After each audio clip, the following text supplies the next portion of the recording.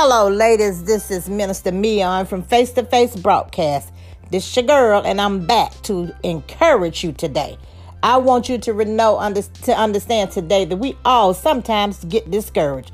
But today, I am here to help you to overcome your discouragement.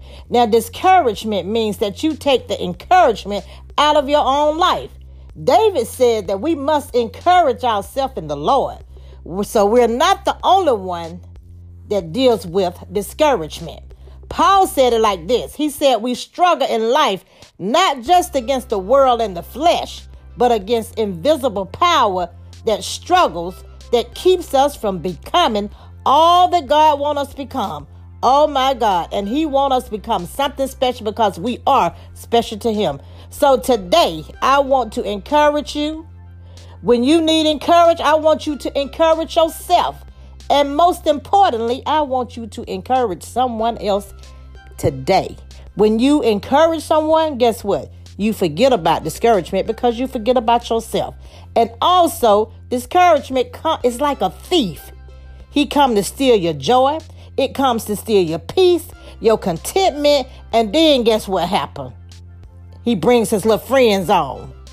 And let's just say hello to one of your friends. And that's hopelessness, self-pity, depression, doubt. And then when you get all that, oh my God, here come your BFF, your best friend, bringing in bitterness.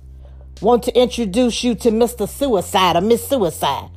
Okay, the buck stops here. I'm here to let you know.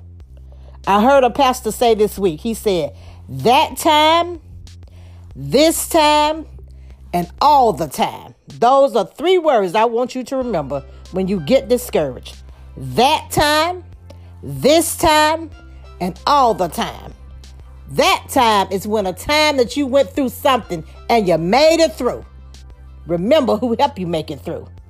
This time, whatever situation you're in, I don't care what the situation is.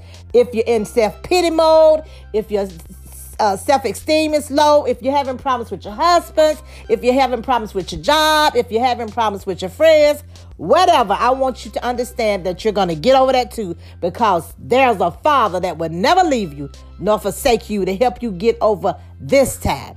And also, all the time, he'll help you get over it. Only because he's a God of mercy. And he understands that you are beautiful and that you belong to him. And he will never, ever leave you nor forsake you. Remember this today. When you're feeling discouraged, encourage someone and understand. Don't play victim because you're not a victim. You are victorious. And I want you to get that today. Deep down in your heart to know that you are no longer a victim. You're victorious.